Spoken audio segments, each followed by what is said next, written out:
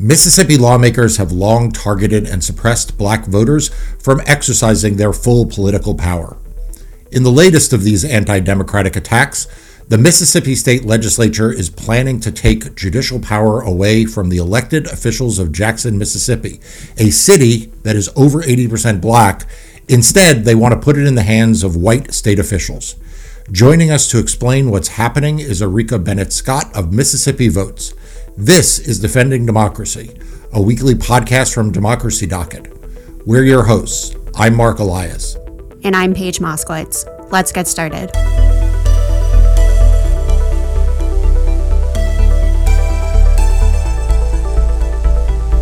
Joining us is Arekia Bennett-Scott, the Executive Director of Mississippi Votes and Mississippi Votes Action Fund. Both organizations focus on year-round voter engagement. So far, Mississippi Votes has registered more than 30,000 new voters throughout the state.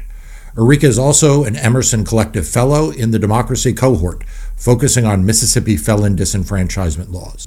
Arekia, thank you for joining us today on Defending Democracy. Thank you for having me. So let me start at the beginning. How did you get into this work?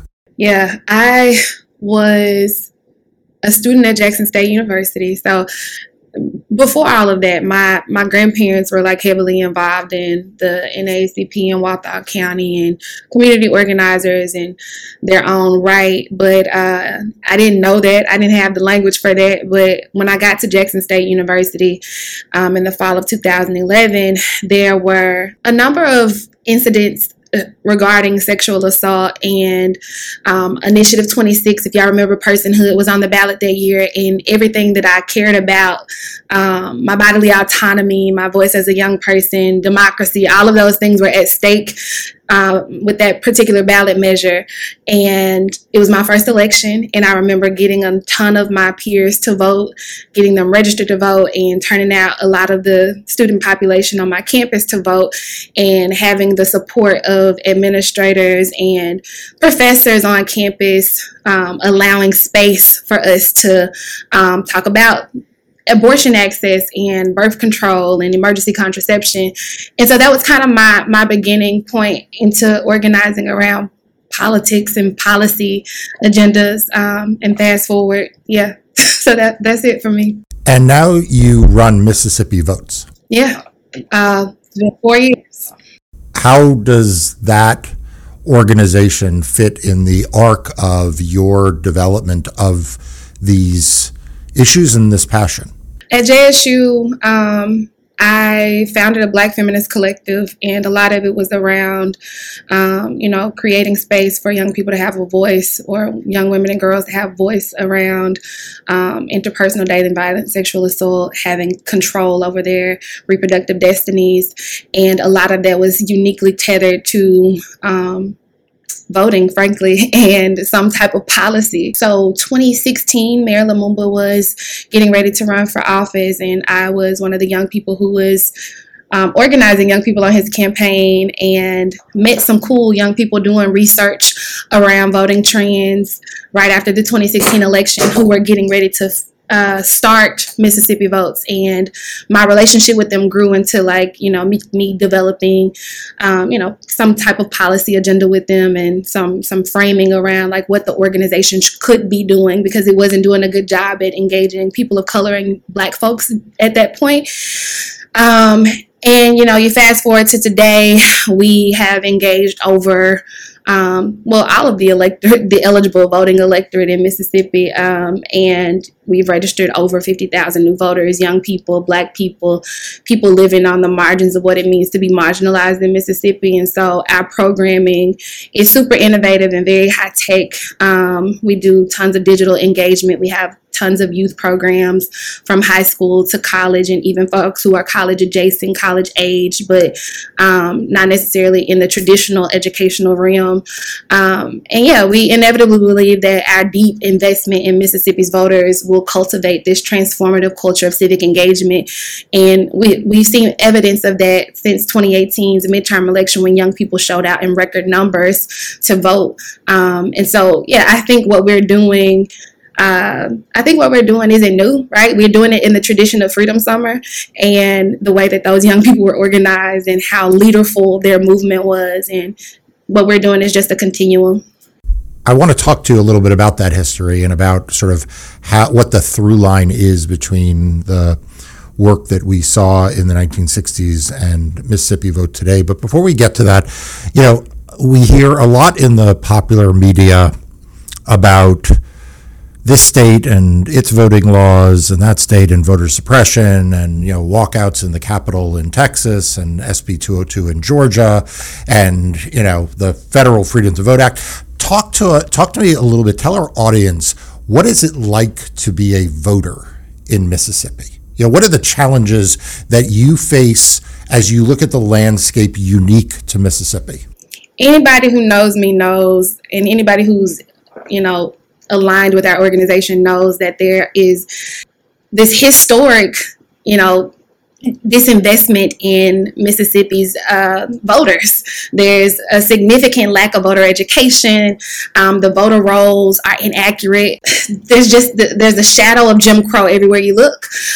There's a sense of poll taxing. There's voter disenfranchisement. And we can go on and on and on about the 1890 Constitutional Convention and how it really laid the precedent for how Mississippi and other southern states are disenfranchising voters in large number and disproportionately African American voters. So voting in Mississippi is a tough thing, right? Like there are systemic barriers in place for folks who can't even get an absentee ballot. So there's not online voter registration. We don't have automatic voter registration. No same-day registration. We don't have no excuse early voting. Absentee voting is a form of poll taxing because if you need an absentee ballot, you have to tell the circuit clerk that you need one via letter. They have to send it to you via mail. You have to pay for the mail to get, you know what I'm saying? Like there's like $3 or $4 that go into all of this, and you have to get it signed by a notary. Who knows a notary? And people oftentimes have to pay for a notary. Exactly. So and from my calculation, because we experimented with this with some of our students, this is a $25 fee. You got to pay for the postage to and from each time you send the request, when you get the absentee ballot, when you mail it back, and in between you have to pay the notary. And notary fees fluctuate too, so it may be more than $25 for some folks. Senator Blunt, who sits in the Mississippi State Legislature, his daughter has a unique story of trying to vote absentee. So you even have folks who are electeds being impacted by these very really ridiculous voting laws. There's just so much. And you and I talked in California a couple of months ago about even when it comes to felony disenfranchisement, when there are 150,000 folks who could otherwise vote in Mississippi but are not eligible because of something like timber larceny being attached to their conviction or their record. And if you're not pardoned by the governor or become a bill of suffrage through the state legislature, it's almost impossible to get your suffrage back. So, I mean, we could do this for days. There are many barriers in Mississippi to casting a vote. So I want to focus on something you said that I am sure our listeners are not familiar with. And it is really an astonishing reality in 2023. I mean, people sometimes think, and they hear Jim Crow and they think, okay, well, that was, that ended 50, 60 years ago, which isn't true at all anywhere. But in Mississippi, there was a constitutional convention in 1890 that was called specifically for the purpose of disenfranchising black voters. Like, that was its whole purpose. Like, and by the way, I don't say that because I am interpreting fragments of historical records. That is what the people at the time said they were doing. They needed an emergency convention because there was a risk, they thought, that newly enfranchised freed black men, at that point it was only men who could vote, would take over and be able to elect candidates. And so they enacted a racist constitution And I think that wouldn't surprise people, what I just said, but here's the part. We're still living with parts of that Constitution today. And I wonder if you could talk about what that means, both psychologically, but also practically on the ground, that when you talk about felon disenfranchisement, you're talking about something that has its origins in racism. The 1890 Constitutional Convention, and you're right, on record, the folks who convened that Constitution said, we have come here today, quote, we've come here today to exclude the Negro. And I could go on and on and on with more egregious things that were said, but like that particular piece, it echoed through generations. It still stands, right? Like marginalized folks in Mississippi are still disenfranchised and are still impacted by the remnants of this particular Constitution. And so in 2020, you all might remember there were 3 ballot measures in Mississippi, one of them being to remove one of those provisions that was placed in the Constitution. The Mississippi House of Representatives put on the legislature to have people vote on about whether or not they wanted to remove this Jim Crow provision that allowed in statewide elections for the state legislature inevitably to have the last say, right? And so we in Mississippi inevitably had our own version of the Electoral College. Going deeper in some of the things that my team is working on and some of the other folks like One Voice and SPLC and others are working on in Mississippi is this issue, and MCJ, the Mississippi Center for Justice, this issue around felony disenfranchisement, because it is the last piece that is still perfectly intact, right? And so zooming out a little bit, we have this convention in 1890, right off the heels of Reconstruction, and Black folks went to Congress. Hiram Revels from Mississippi was the first Black person to go to Congress in this country, and so after that, Black folks are hitting this wave, and white folks are like, no, they have too much power, and they start really antagonizing the Black community. They start going to their political rallies and their forums, really just ruining their communities. And there's historical evidence of like these massacres, particularly the ones that happened in Clinton and the one that happened in Vicksburg after Black folks were elected to these political offices. There's a beautiful account of how, history is just untold in this book called Redemption. And I advise folks to check that out. And it lays out like after Black folks find their political voice, after slavery and Reconstruction comes about, white folks want this redemptive era where they seek to really control the narrative around what Black folks seeking and having political power means for white folks and their viability in our society. And there's these fear tactics around there's going to be this insurrection or there's going to be whatever. They host, after the 1868 Constitutional Convention, they host the 1890 Constitutional Convention after they set up shop and they make their plans for the Mississippi Plan, and they go into these meetings. They break out into economic committees, they break out into education committees, they break out into franchise committees, and that is the largest committee, and that's where we get poll taxes, the grandfather clause, disenfranchising crimes. The birth of Jim Crow happens in 1890. There's been a lot of undoing of that in the last couple of years, but now we have this more intact version of felony disenfranchisement laws. And what started out as 9 crimes in 1890 is now 23. That includes voter fraud, which we all know is the height of confusion. And like, what is that? Is that really happening? Is that really a thing? Inside the 1890 Constitutional Convention too, as they were writing the disenfranchisement laws, they were like, okay, so what happens when a white person is convicted of one of these crimes? Like, how do they get their rights back?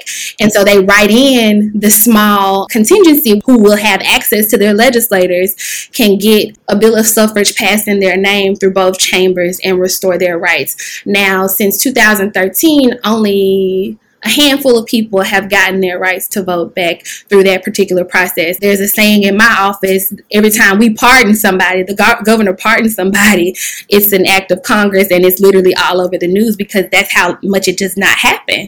I think it's really important for people to hear you talk about this because, again, too many Americans, white Americans, want to act as if the voting discrimination in this country ended in 1965 with the Voting Rights Act, that the remnants of Jim Crow were swept away in the 60s and the 70s and the 80s, that when President Obama won, the world changed.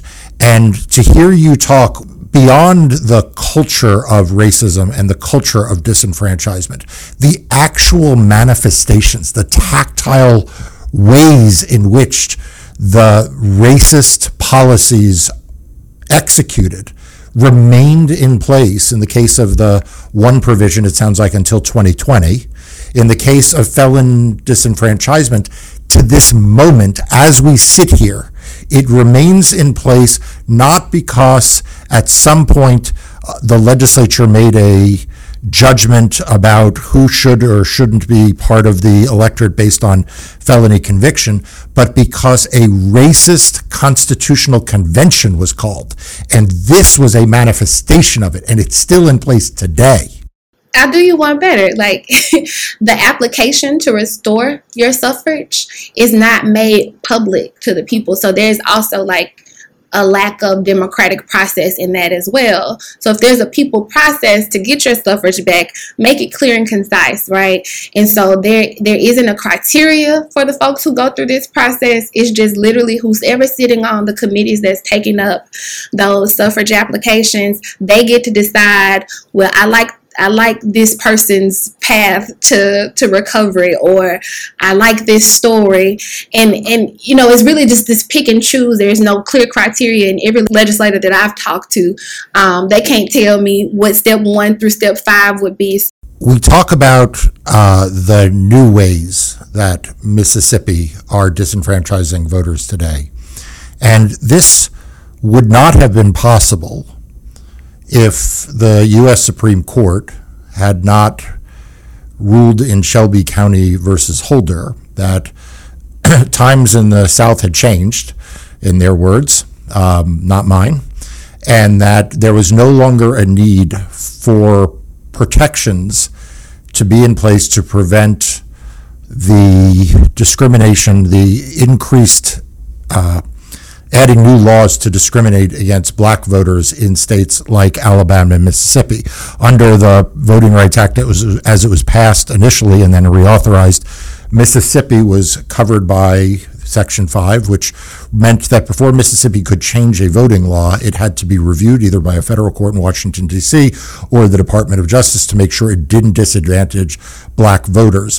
What has that meant? What is the Supreme Court's telling you that times have changed and that's no longer necessary? What has that meant for you and for the organization and for black voters in Mississippi?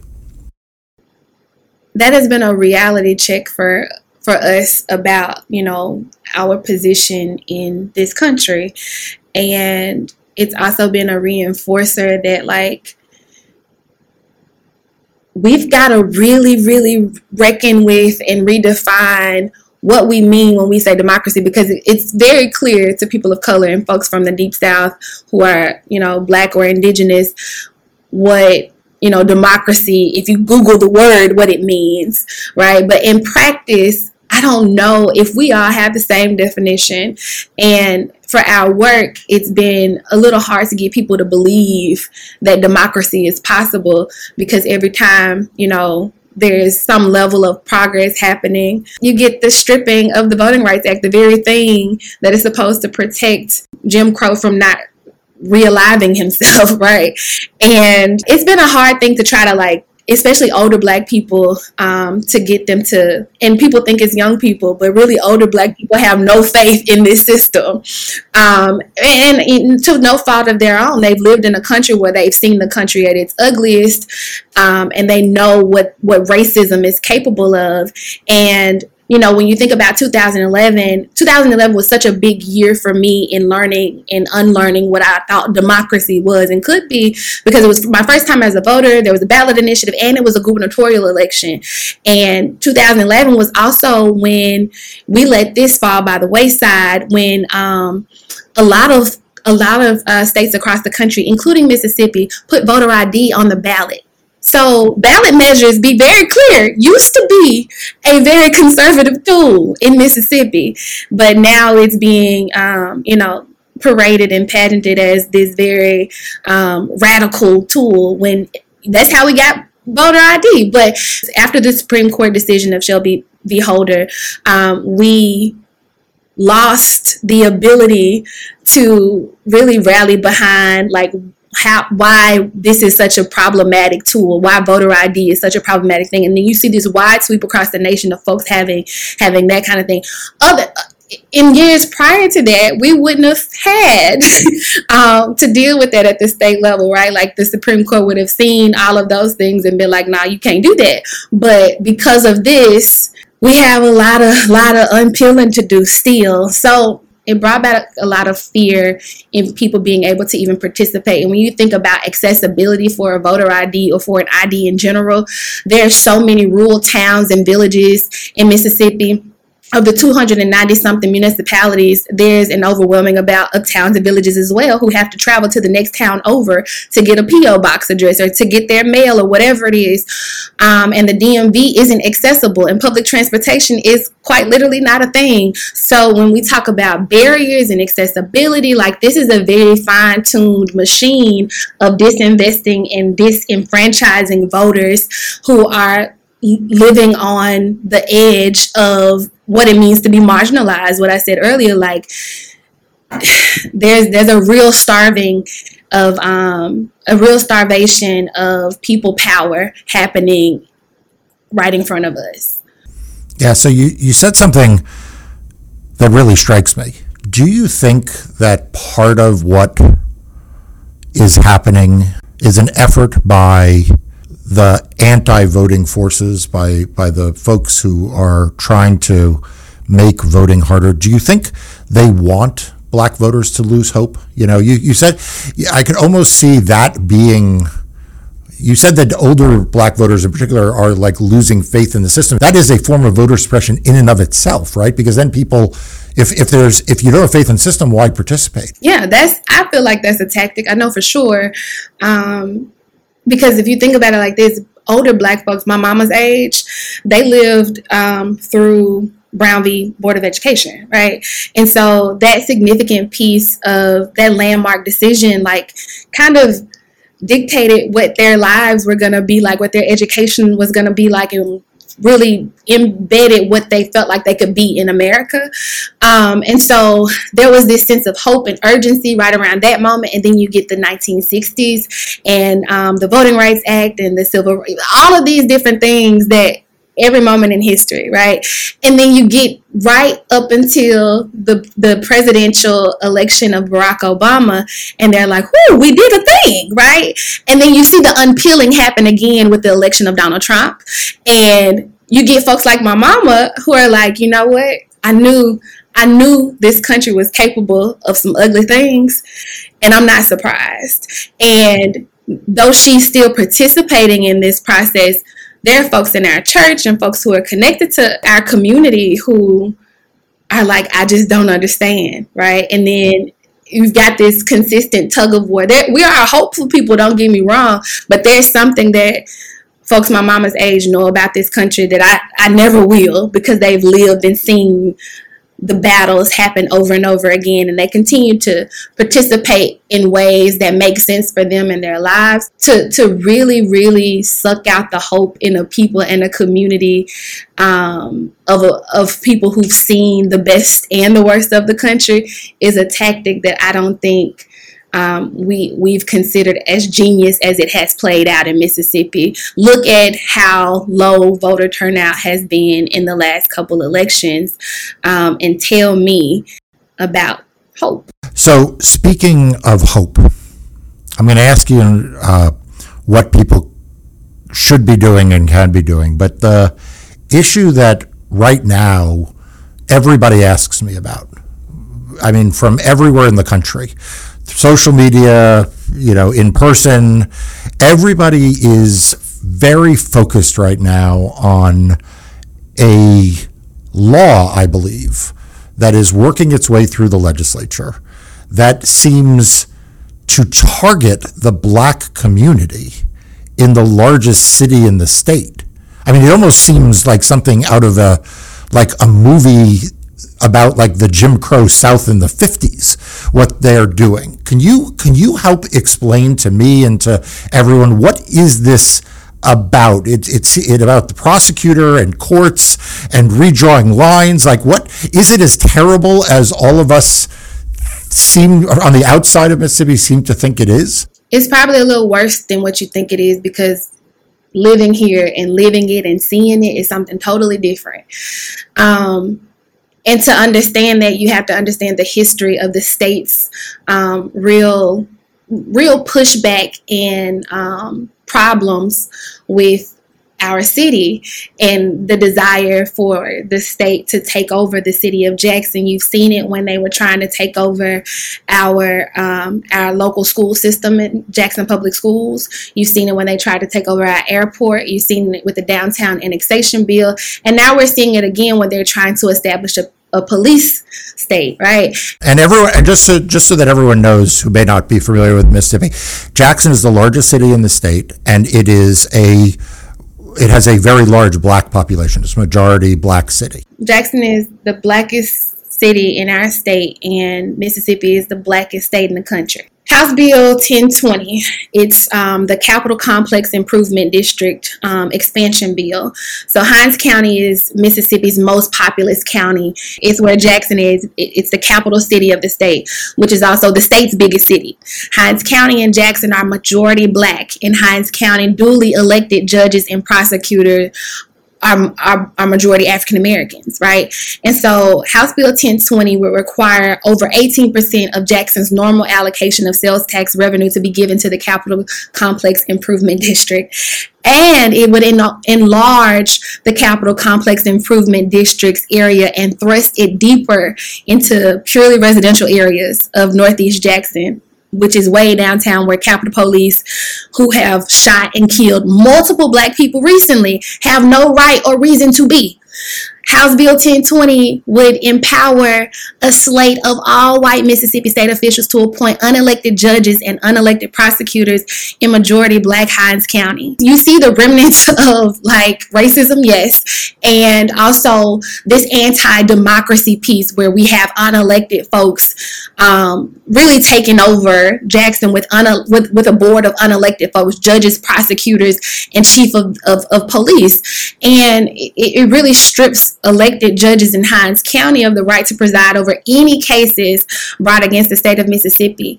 And so there's so many things about this bill that are super bad, but I think what really blows me as a person who is not only native to Mississippi, but a Jackson resident, native of Jackson, is that it would create a state-occupied extrajudicial territory controlled entirely by white folks. You know, frankly, this is ruthlessly racist and it's anti-democratic, and it's the antithesis of everything that my life's work has been about. It should really be given an award. The resilience of Mississippi folks, particularly black folks from Jackson, have persevered through all kinds of attacks, because like I said, this isn't anything new. The state of Mississippi has repeatedly tried to take over the city of Jackson. From 2011 to 2014, there were commissions created that consisted of members hand-selected by the governor, the lieutenant governor, and the speaker to oversee the disbursement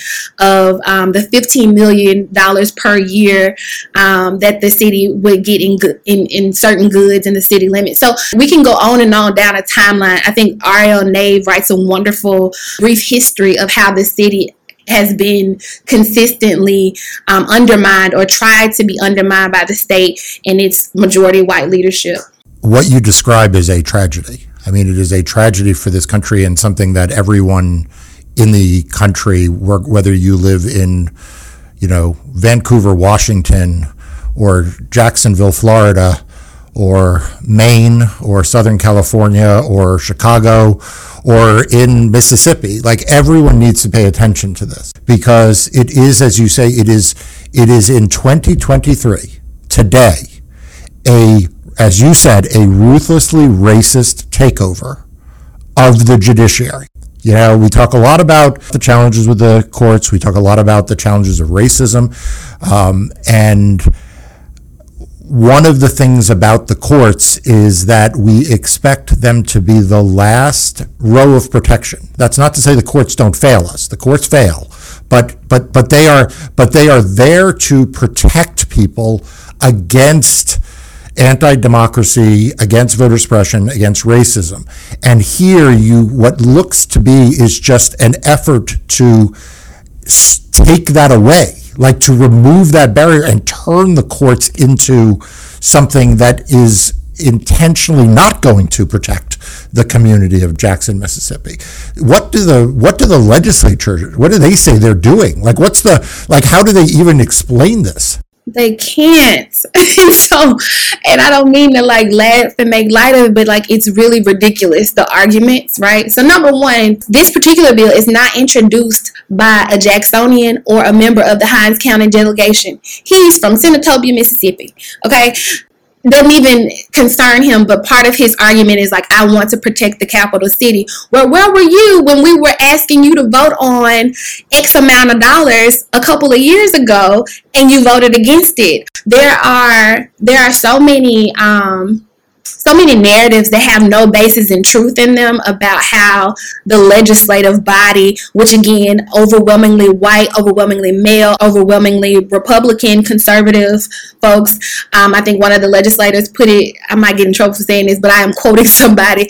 One of the legislators the other day during the reading of the bill said, this is a Klan meeting in suits. He's not wrong, because literally that is how it felt in the gallery that day. And two, there's so many folks who have a lot to say about Jackson in the state legislature who are not from Jackson, who vote against every pro-Jackson bill. And the Hinds County delegation is only so strong, right? You need comrades and you need other folks who believe and have the values that you have, which is why I feel like the work that, we've been doing in coalition with other organizations and the work that we've been doing at Mississippi Votes Action Fund to prepare the next generation of folks to run for office and have a set of values that are clear and lean towards the way that Mississippi is moving. Because again, make no mistake, we're getting more young and more diverse, and the electorate looks different. The electorate believes differently, and so the state legislature should reflect that. And you can hear legislators on local news outlets. The lieutenant governor the other day was on Super Talk Radio talking specifically about the mayor underperforming. And really what it is an attack on the mayor's character. Jackson is one of the most unapologetically black cities in the country. We have a black mayor who's the mayor of the blackest city in the state. And we are very self-determined people, and we make those choices communally about how we want to engage in different things like budgeting. And so there are just all of these revolutionary ideas about how black folks are thinking about governance that feel like a threat to the powers that be, and that is why there's so much energy around taking over the city of Jackson. Well, it's something I know our audience and Democracy Docket is going to follow and continue to follow, particularly the portion that deals with the courts, because it looks like, as you say, the white conservative Republican legislature has decided that they want to take over the court system. Not that the people of Jackson want to change in their court system, but the legislature does. And that raises separation of powers problems. It raises, obviously, serious issues involving racism and local control of courts. I mean, it seems terrible from every possible vantage, and it's happening today. It's not happening in a history book. It's not happening, 2 generations ago. It's not something your parents saw. It is something, if you're listening to this, it is something you are sitting by and not doing something about, if you're not doing something about it, because it's happening today. So that brings me to a question. What is it that gives you hope? What is it you want people to be doing? What is it people in Mississippi can do? What is it people outside of Mississippi can do? How can we help? Talking about and amplifying the issues in Mississippi feels like, woe is us, right? And, there they go again. But I've said it before and I'll say it again. the trajectory of Mississippi is the trajectory of the country. And so we got to really decide who we want to be as a democracy.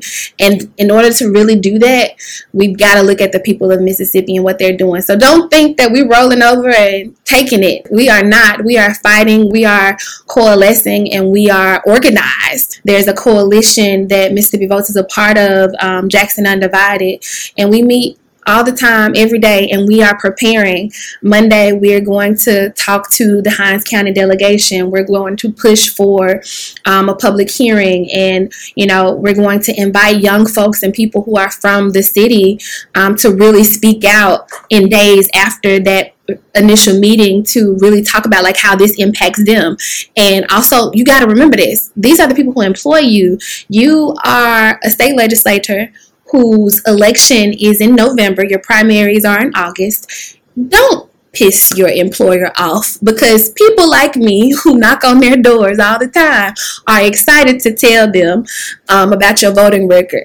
Keeping those things in mind. So number one is investing in the coalition's work, investing in the collective work that we're up to, signing this petition we're collecting to stop House Bill 1020. Right now it's made it out of the House, and it's in, I believe, the Judiciary A Committee on the Senate side. So we still have time to stop this thing, but it's going to take national outcry, and it's going to take a lot of support of the local organizing happening in Mississippi. Well, I hope everybody listening does that. And I hope that they talk about it in their break rooms, at the coffee shop, around their dinner tables, because what's happening there is around this is absolutely wrong. And, the point that you make, Mississippians are going to fight this. And Mississippians are not, as you say, just woe is us. Like, you guys are out there fighting. You're fighting for a fairer, more inclusive society, for a democracy that allows everyone to participate. And frankly, it is against a shameful history in the state. But everyone needs to embrace that this is the moment. When people look back 20 years from now and look at this moment in time, they're going to ask you, your kids are going to ask you, your grandkids are going to ask you, what did you do? What did you do? I mean, just like you might, if you're living in Minnesota right now, listening to this podcast, you may have asked your grandparent, hey, what did you do in 1964? Where were you when the freedom rides were going on? And you were curious about that. Well, people are going to want to know, what did you do when this was happening in Mississippi again?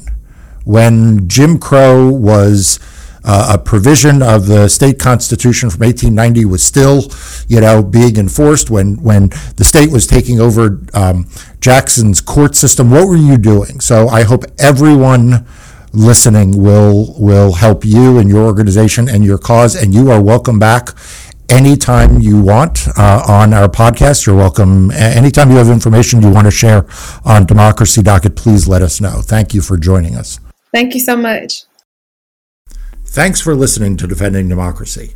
To find out more and stay up to date on the latest voting rights, elections, and democracy news, visit democracydocket.com and subscribe to our free daily and weekly newsletters. If you enjoyed the program today, please leave a review. We'll see you next time. Today's episode was produced by Paige Moskowitz, Alexa Rothenberg, and Sophie Feldman. It was edited by Paige Moskowitz with help from Sophie Feldman. Defending Democracy is a production of Democracy Docket, LLC.